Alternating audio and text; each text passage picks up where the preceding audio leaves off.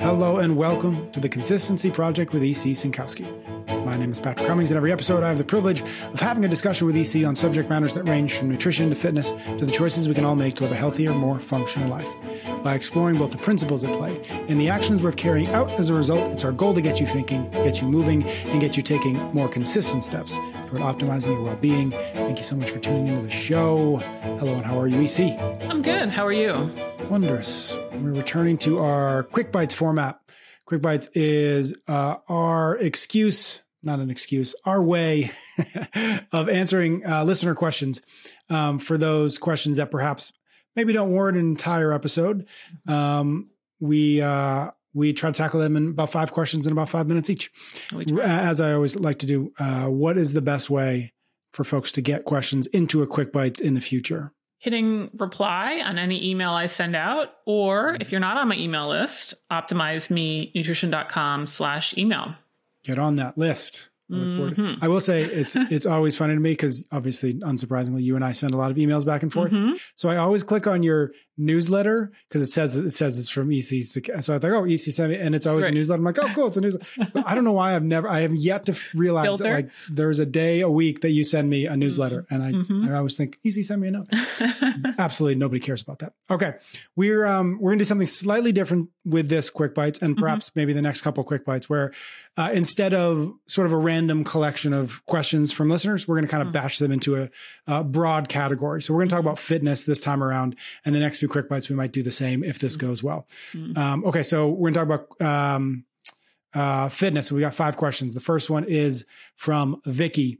This is for the aging athlete, specifically around volume. As a former Ironman triathlete, recreational, not competitive, my training volume could be quite high. Shifting to lower volume but higher intensity with more strength training has been a bit challenging. Not being out training for 2+ hours feels different. How do you know when it's enough and how much rest? The injury potential with masters athletes seems higher, particularly after longer periods of inactivity. Yeah. So I think there's probably a couple of reasons that it feels different to Vicky. I think the first one is I'm guessing that she just doesn't have the same kind of clear goal. You know, in a triathlon, you have a clear goal of what I'm training for and how fast I want to be. And date in which you're doing it. Totally. Yeah. I think the main problem now is you just don't have that. And potentially even just, what am I training for even? And just reading between the lines, I really don't know. But I'm guessing that she's trying to stay focused just on being overall fit and having this high quality of life that a lot of people sort of start to focus on after their competitive days. And I just think the conversation that I had with Pat Sherwood is probably a great reminder for people to check that out. It was sort of, how much fitness is really needed. And, the short answer is it's probably less volume than a lot of people think. I think especially coming maybe from a triathlete background. And the split that I've also kind of put out there is just a very general guideline, though not perfect, is maybe 1 to 2 days a week of strength training, 1 to 2 days a week of maybe a shorter high intensity session, like 10 to 20 minutes, and then 1 to 2 days a week of maybe a longer cardio session, maybe that's 30 to 40 minutes. And so all of those sessions can be done under an hour, and that wouldn't include maybe your steps per day or, I don't know, the hike with the family, stuff like that. But some combination of those sessions can add up to, let's say, 5 days a week. You'll take two rest days a week. And I think that is plenty. I think that can be very much enough for these general health, quality of life goals that we have. And, again, just reminding me of that podcast, you really just don't need that much capacity for a high quality of life. Now, I don't want to shoot super low. The point isn't just to be bare minimal here, but, just challenging yourself in these shorter workouts, I think is going to be fine enough. And so setting some goals around those, maybe it's, I want to work on my 2K row, or maybe it's I want to work on my strict pull-ups, or maybe it's I want to work on my bench press, I think can be a great way to start feeling like you have the same type of goal that you had before. The second reason that I think Vicky might feel different is that if you have excess capacity in one area, for example, long endurance cardio, you generally kind of have muted capacity elsewhere, or basically that capacity is the same everywhere is another way to say it. So I can't say this is for certain because I don't totally know all of the exercise she was doing, but I would guess that her short duration kind of high intensity cardio is likely done at a pace that isn't too much different than kind of the triathlon training pace. And then even kind of the next step from that, when she goes to do strength workouts, it doesn't feel like that much of a workout because there hasn't been as much development on strength training. Maybe not. This is just kind of the classic pattern that we see.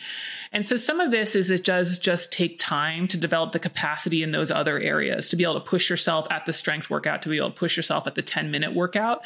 It's kind of like the classic example when somebody starts lifting, they don't feel like they got to work out. It just takes some time to develop capacity there and then be able to push yourself there. So that's kind of the other reason, I think. I did want to pick up on just one other point that she made that I thought was interesting. She kind of had the comment that masters athletes tend to be more susceptible to injury, specifically after long periods of inactivity. And that actually kind of made me pause because I don't think that masters athletes need long periods of rest, right? Assuming the volume and intensity are appropriate. I think 2 days a week of rest are fine. Like I wouldn't put necessarily more days between that. I do think, yes, injury potential is higher. I agree with that. Why? We tend to have already accumulated some injuries along the way. We often have some wear and tear, maybe arthritis going on. And then even just positioning, which I think we talked about well with Kelly and Juliet Starrett. But it's just kind of that loss of range of motion, maybe too much kind of sitting in the desk. And then you just kind of carry over that positioning to the workouts. And that's where we really have that injury risk. So good warm up, practice the positioning, make sure that you're making good decisions about load. And I think that's going to be enough to kind of protect the masters athlete, not necessarily, worrying about kind of having necessarily longer periods of rest between workouts. All right. Next question is from Kate. Kate asks, I've taken a recent interest in learning more about zone 2 cardio because of a medical condition my daughter has. The doctor recommended that she do zone 2 cardio, heart rate about 60 to 70% of her max for about 45 to 60 minutes, 3 or 4 times a week. In her case, it is for a specific medical issue, but the doctor also mentioned that it is a type of exercise associated with longevity. I'm more of a sporadic CrossFitter myself, so taking this up would be a real change and serious additional time commitment for me. So I'm just curious what you know about it, or if you would recommend it in general, if you have any tips on getting into zone 2 and staying there more easily. Yeah. Kate already said this, but again, just for the audience, you have a heart condition, you're going to follow the exercise direction of your doctor. What I'm talking about here is just from the perspective of otherwise healthy wellness, zone 2 cardio type of goals.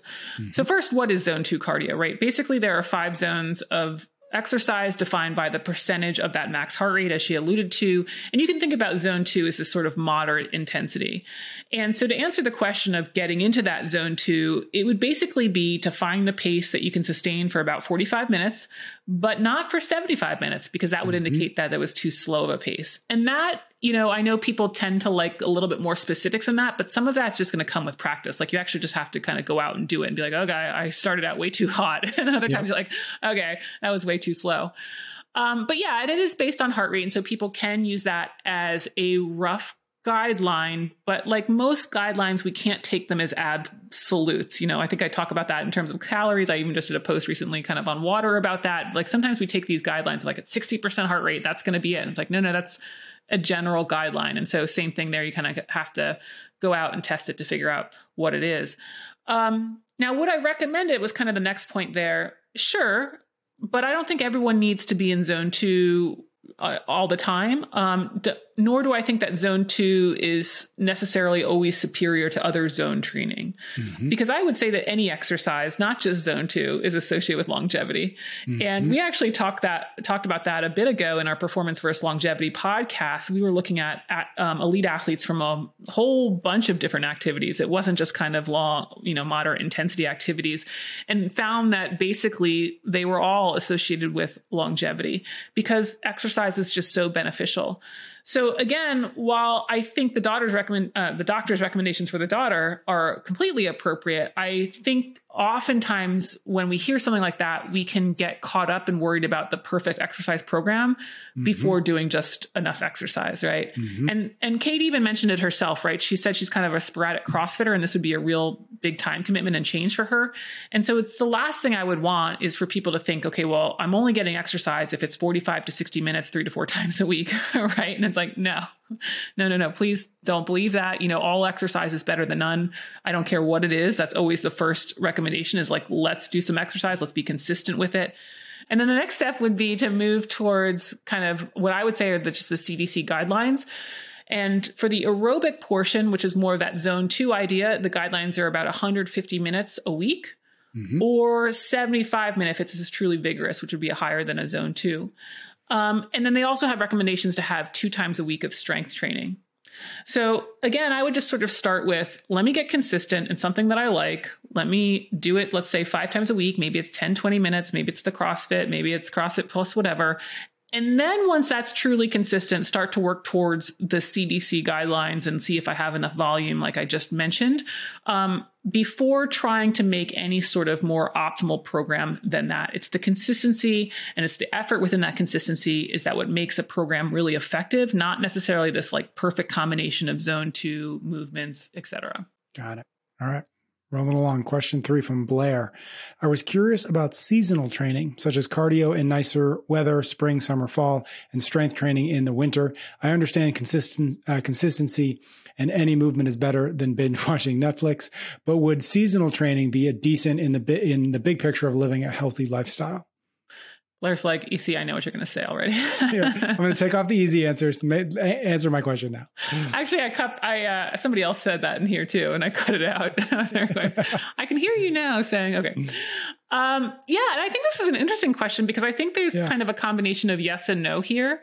What I think some seasonal elements are really good for is just like motivation and interest. Just providing that cross training and variety, mountain biking, trail running, skiing, whatever the outdoor element can be really just fun and just it can still be challenging in terms of your fitness. And so when you have this kind of seasonal flow to it, I think just working out in general becomes less stale. And that's great because guess what? Then we'll be more consistent with it. Yep. And so I think, all of that stuff will transfer well for this overall goal of living a healthy lifestyle. And, what we see with even high level athletes is it's good for them to do cross training. Maybe not even because they need it as much. Certainly, I think there are some carryovers to it. But what we see from higher level athletes doing some cross training is, again, just that mental break from doing the same thing all the time. That's exactly what this can do. Now, from the other kind of perspective, kind of a general athletic development perspective, I would say that there's less necessity for it. Besides the benefits that we just mentioned of being interesting and consistency. But I think there's some potential downsides of, let's say, only doing weightlifting in the winter and then only doing, let's say, to be extreme, running in the summer. Mm-hmm. There are some things that we could think about, like maybe temperature really affects performance in certain ways, but not for any of us that are just doing this for quality of life to really worry about. I think more so just when you don't use something, you lose it. Right. And so you're going to have some unnecessary loss, in my opinion, in certain capacities when you kind of go cold turkey one for the other. And to take 6 months off of weightlifting, I just sort of think is unreasonable. I don't know if that's what Blair meant in terms of an absolute, but we just sort of encourage people to just maybe shift your bias a little bit more. Mm-hmm. So maybe if it's something where you're really stoked on doing the mountain biking and I don't know, the trail running because it's beautiful out, then maybe you only do 1, maybe 2 strength kind of ish focus sessions a week as you go through that season. And then when you get to the winter and you want to be in the gym a little bit more and do a little bit more lifting, okay, let's maybe do 1, maybe 2 more cardio sessions during that season. And I think you're just going to keep an overall higher base. That's going to allow you to switch between kind of the different seasons easier and not see as much loss of capacity. Yeah, I think to that last point, I think what he will or she will, anybody who does this will also see is like when you keep that sort of consistency across, your mountain biking will stay good. Mm-hmm.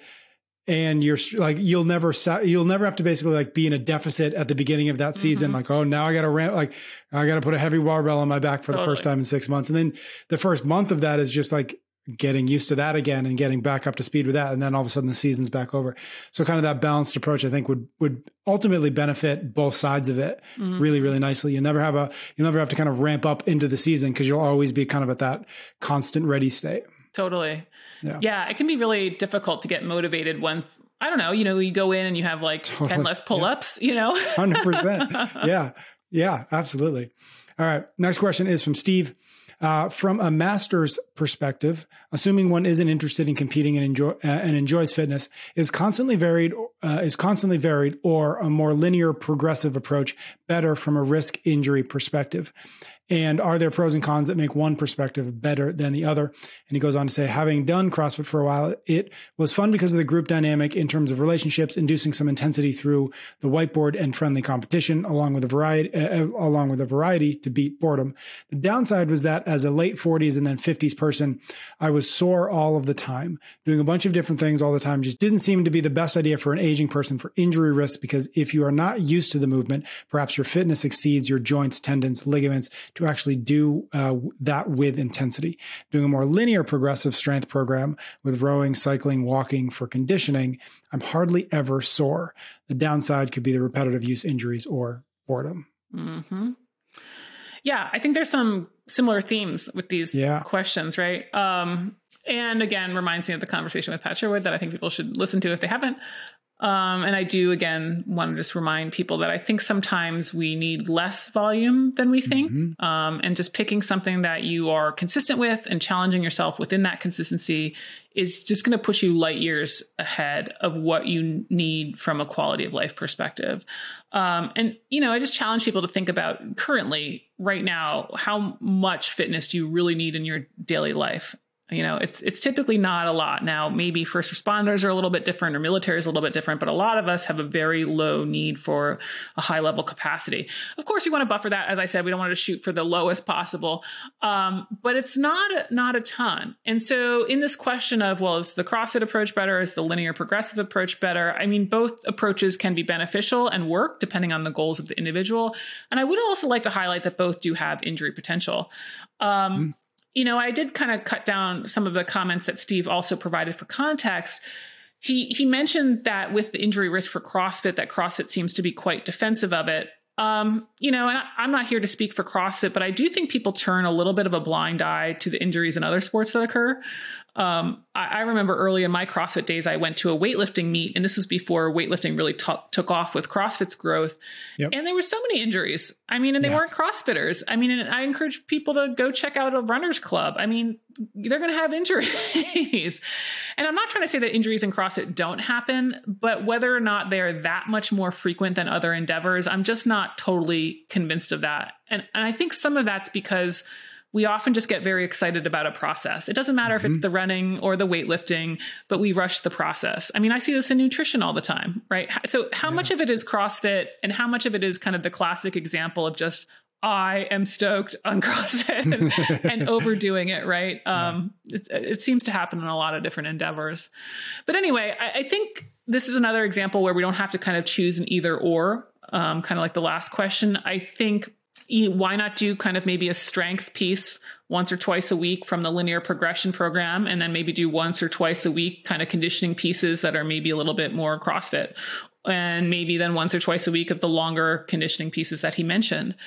Some of that is just to keep things interesting. And then some of that is because, high intensity when done with good form can be a good thing from all of the benefits that it provides. And so I think this is where people can get just a little bit too afraid to blur the lines. It's like, okay, this is the program, so I must follow this program. And while I don't like people to try to do everything under the kitchen sink, that we can have a little bit more flexibility in our programming than we think, that it's okay to kind of do, like I said, once or twice a week of CrossFit, once or twice a week of this, once or twice a week of that, especially when we're trying to look at something like quality of life. Like some nice variety in there is going to keep you interested, motivated, and will have plenty of results for what you need for day-to-day life. And I think the last thing I wanted to pick up on is just kind of the mentioning of soreness, and that he never gets sore versus being overly sore. Never sore. Yeah. And again, it's like, let's pick up kind of that middle ground there. I'm certainly not advocating that people be excruciatingly sore and not be able to walk for days. But on the other hand, it's okay to be a little bit sore at times. And I think it's just now finding, again, a better balance of volume, of what's appropriate for you, volume and intensity, and what's appropriate for you. Maybe you look at a workout and you scale it because you're just like, 150 pull-ups is not what I need to do right now. But that doesn't mean that any volume of pull-ups isn't good, right? Right. Two things. One, what you just described as kind of a layout of a program, right? One or two, effectively like one or two strength, one or two conditioning, one or two, let's call it CrossFit, is almost exactly what I do now. And like, it's for me now where I am, what I'm aiming for, like it's fantastic. Totally. And the second thing I just want to kind of pull on is you said something that I just loved, which was like challenge yourself within the consistency, right? And it harkens back a little bit to what Pat said is like, sometimes the answer is not doing more. Sometimes the answer is actually it's to do less. Right. And I love that as a, whether it's nutrition or fitness is a lot of times when we were like, okay, we want to do like, we want more, we're like, this is working. Let's go more. Totally. It's always like, it's always trying to like add to it versus what you said, which is no, actually just sink even deeper into the consistency for longer. 100%. And that's harder. That's it's the challenge. harder than that, than adding another day of weightlifting or another long run, or I'm going to now not also, in addition to this, I'm also not going to eat bread. Right. Whereas we all, the whole thing here that we talk about is like the hardest game to play is the long game. Totally. Right. And so I love that. I just wanted to pull on that because we talk about it all the time, but it's just always worth reiterating that the real value is not in the perfect thing today, but it's in the maybe perhaps slightly imperfect thing always. Forever. Exactly. Forever. So I just love that. So yeah, good stuff. Last question. From Heather. I used to do CrossFit and loved it mainly for the community, and I was shocked at how strong I got. However, I started struggling with injuries despite my coaches telling me how great my form was, reducing bar weight and trying to take it easier.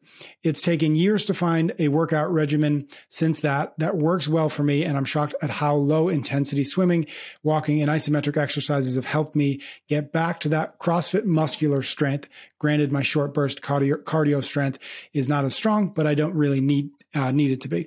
I'm curious what your take is on building muscular strength from isometric resistance versus weight resistance, and if there's any research you find valuable in this area. Cool question. Yeah.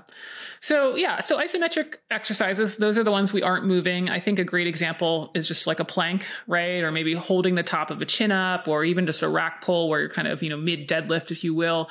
And so isometrics are often used in cases of injury, and you can build strength there, but it reduces that risk while you're in that injury phase, of course, because you aren't moving. And there certainly is some utility to it, but it does remind me again of kind of asking the question of how much fitness do you really need? I imagine that she can be quite capable and fit in life doing her current program of isometric exercises and the cardio that she described. Most people in the US can't hold themselves above a pull-up bar, right? As a perfect example. And so that will develop and maintain a capacity beyond what is required in modern life. But then on the flip side, isometric exercises do not develop the strength needed for dynamic movements or that full range of motion exercise that we often see in life, because guess what? You aren't doing them dynamically or through that full range of motion. We kind of have to practice exactly what we want to do to get exactly good at that thing. And how much an isometric exercise transfers to a dynamic performance, we don't have a ton of data on it. I'm sure there is some transference, just like being able to hold yourself at the top of a pull-up certainly can help pull-ups, but you are going to have to actually do pull-ups to get better at pull-ups. You can't just hold yourself at the top. And so again, I would kind of push back similar to some of, I think, these other questions and say, I don't know that it needs to be either or.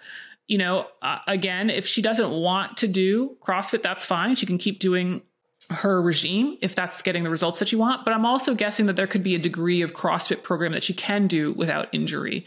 Yep. Right. Again, I think there's this addictive nature to CrossFit in the beginning that many of us fall into. And I think sometimes, Pat's a great example of it. Most people describe Pat as sort of a classic CrossFit programmer. And it's sort of like, well, maybe that's just what CrossFit was supposed to be, but we all got a little crazy with it, right?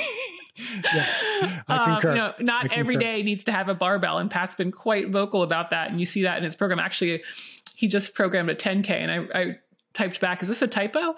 Run 10K, because that's not what people are always expecting, right? With something like that. So anyway, I think there's sometimes when, the interpretation of what CrossFit might look like has gotten a little bit skewed as well. And I wouldn't be surprised, again, if she can find some middle ground there. And if you do have a specific injury concern, certainly, you can keep up some of that isometric stuff. I don't think that's a bad idea at all. But to try to just, first of all, think about what the capacity do I need in life that I want? Do I already have that? Do I already have some sort of buffer against that? You might be fine where you are. And then also be open to the idea that there's probably a balance point before, or some balance point of what I was doing before and now, that's kind of in between, that also might have just as good, if not slightly better results. And you had mentioned, you said performance, basically, like you want to do the thing that, and so is one of the things you're saying is, it just as it relates to this isometric versus a barbell, right? And strength training, the performance in this case for her might just be like being alive, right? And life is going to demand not only just like strength, but dynamic strength. You're going to need you're going to pick the kid up, the kid's going to wiggle, and so I just wanted to point that out. I was like, that's what you mean by performance. Because when we hear performance, we often think the gym or a sport or a race of some kind. Yeah. But really performance is also like life. Your day to day. Are you able to, exactly. Life. Yeah. And I mean, I think that's part of it, is people have to figure out what their performance is. And it might just be the day-to-day life. But it's interesting because I think when we move into a phase of life where quote unquote performance goes away, where it's like, I don't care if I win the workout today in class. We kind of stop thinking that performance matters at all. But to your point is it actually just shifts into it looks different, but it's still the right word. Yeah. Even if we think it's for our older self or for our younger self rather, or for other people. Totally. Awesome. Fantastic. Okay. Anything else on these quick bites? No, we nailed it. Other than that, unsurprisingly, they're thematically very similar once you actually get down to your answers. Yeah. Don't be afraid to kind of blur the lines of some ideas. Yeah. Yep. I love that. Okay, my friend. Well, as a reminder, respond to any of the emails you send out from the newsletter or optimizemenutrition.com/email to get on that list so that you can get the emails so that you can respond to them with your questions. See? Yeah. All right. Amazing. Thank you everybody out there for listening. Thank you for your ratings and your reviews. EC and I will be back next week for another episode of The Consistency Project.